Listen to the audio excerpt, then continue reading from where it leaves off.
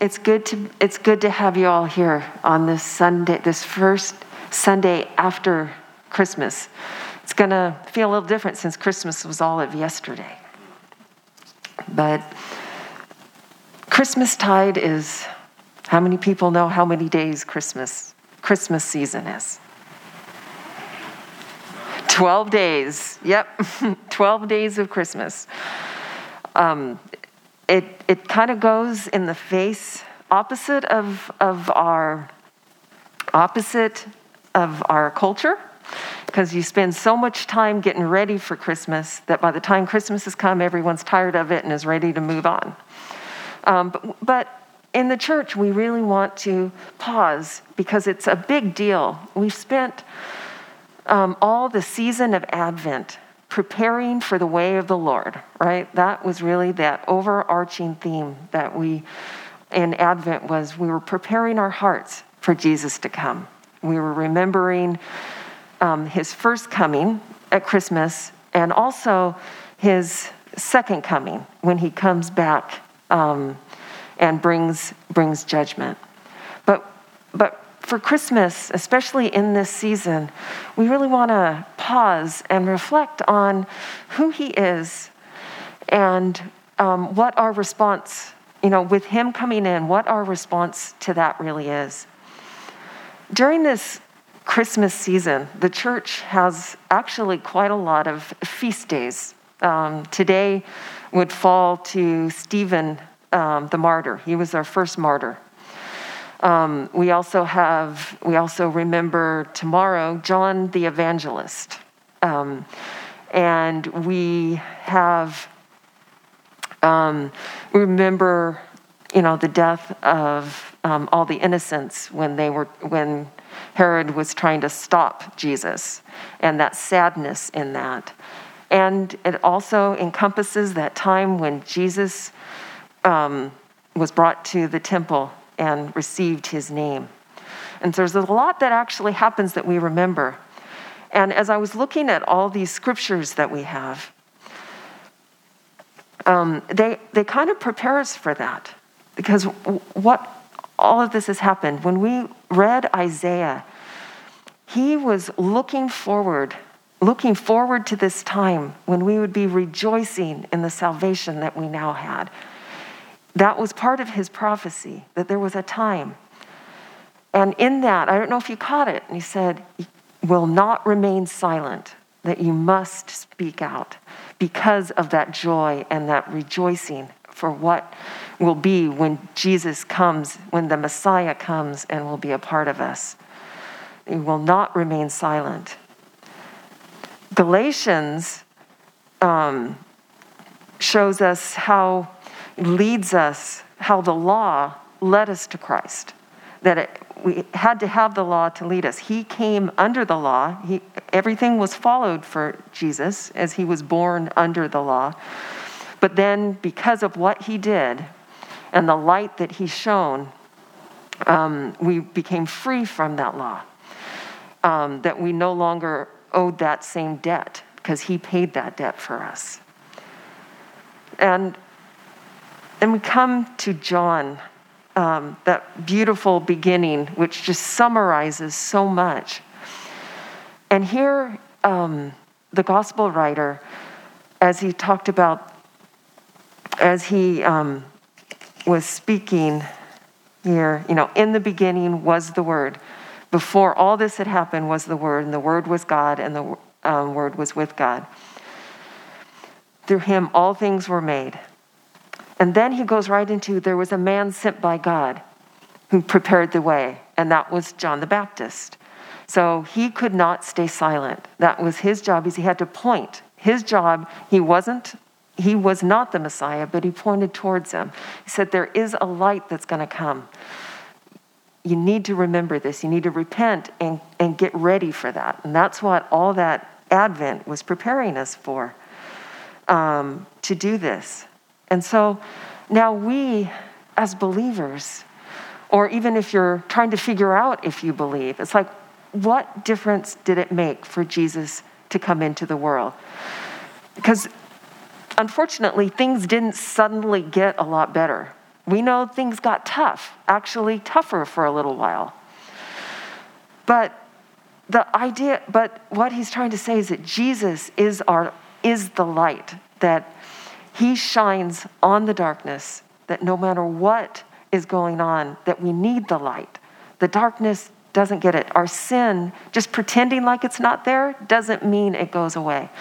We have to shine the light on the bad so it can be cleared out in that. And that's, Jesus coming in because of the love that he has for us. That's why he did that. And part of the reason why we remember, these feast days, we're talking about Stephen, his heart was to serve everybody, but to also proclaim the gospels, proclaim the truth. And he did that, even though he got resistance to that. He could not keep silent because he was rejoicing in the fact of, at that point, it was after Jesus had risen from the dead, but he could not keep silent. John the Evangelist is because he was speaking who Jesus was once they learned. We've learned who that is with that. So the question is, now that we get reminded, and part of that wonderful part of the seasons of the church is we get an annual reminder to come back to that first love that we have. Jesus came in the midst of a lot of darkness. They really had begun to really wonder. It'd been a lot of years since God had spoken through any prophets when Jesus came. And the night he came, you heard about it, Christmas night. The shepherds, what did they do? They heard the angels singing. They came and checked it out, and then went and talked about it. Even the wise men, who we'll hear about on Epiphany in 12 days. That's when Jesus was announced to the world. But they heard about this, and they wanted to see for themselves. And they went out and they shared that. They couldn't keep quiet. And so it's like, where are we in that? Can you keep quiet about who God is and who Jesus is? And what that light means when in the midst of some hard times. Many of you know that I'm a chaplain at a local hospital. And I was working on Christmas Eve. And I debated whether or not. They told me you don't have to. And it's like, this is a hard week. And I spent all week working. I had this list of people who had requested to see me. And all week, I would go through and go around to all these rooms, and they were always busy. I couldn't get in to talk to them. I mean, this was Monday and Tuesday and Wednesday and Thursday. And it's like, what am I doing? I found out on Monday that I'd hurt my leg about a month ago.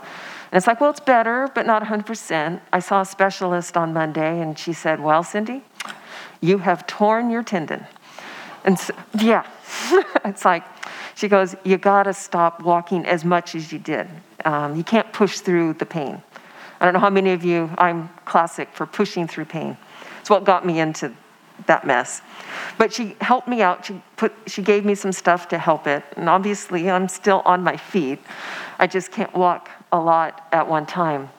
But during this week, as I kept needing to, and I had to limit myself because I couldn't just keep rounding all day long and not have it. And I wondered, God, what in the world do you have for me? It's really uncommon to not be able to talk to any people who actually requested me to talk to them. So on Christmas Eve, I arrived real early in the morning because I needed to leave midday for some plans. And I came in and said, okay, God, whatever you have for me. First place I walked into, I had a couple of new requests, but I walked into the ICU and they saw me and they said, oh, Cindy, did you hear that we have a patient in the emergency room who had a heart attack, who is not going to make it. And I said, no, I had not heard about that yet. I will check on that. And they said, well, they're working on this. I said, okay, I'll give them a little bit of time. So then I went upstairs, met up with someone else who had requested me. And this one was a new request. And guess what? She was available this day. But she lit up when she saw me. And we were able to talk about her faith and what Christmas was. She had just lost her husband just a few months ago and was facing that. So we were able to pray into that together. And then I met up with another patient who none of us had been able to see, the social worker, no one, because she was always off doing something. But I was able to see her this morning, and she lit up. It's like, oh, yes, can we pray together? Because I really, I'm really frightened, but I really want to do this. It's like wonderful. And then I went over into the emergency room because they were ready for me at that point. This family was actually, the patient was not conscious, but they had a large family, very supportive family. Mostly spoke Farsi, but the younger ones spoke English. But I stepped in right as patient was starting to go, because they were not going to attempt to bring him back just because of the state of his heart. And as we were all standing together, I didn't want to step in, but as it was, and as he passed, I was offering prayer for them, for him to be received. And then they turned to me and said, could you come pray for him? I said, absolutely. So we all came together, offered a prayer of that I often do. And then they turned to me and said that was his one wish, was that he could have a prayer and a blessing when he died. And it's like, well, thank you, Lord. I didn't know why I had to be there on Christmas Eve in the morning. My family was going, just stay home. And I said, I can't. I've got to go in. For these 3 patients, you just never know. I became their light, is all that to say. Became a light that I didn't even know that I could be there for them. I wished I could have stayed longer because everyone was kind of in that mode. But I stopped and left the rest to him. But I share this in an offering of saying, how can you be a light to those around you? That even when sometimes it doesn't work, do you keep going back? And just be a light. That's not a matter of being pushy necessarily, but how can you point the light to Jesus just by who you are and what you do? And in this season of Christmas, when we remember his coming and all the joyous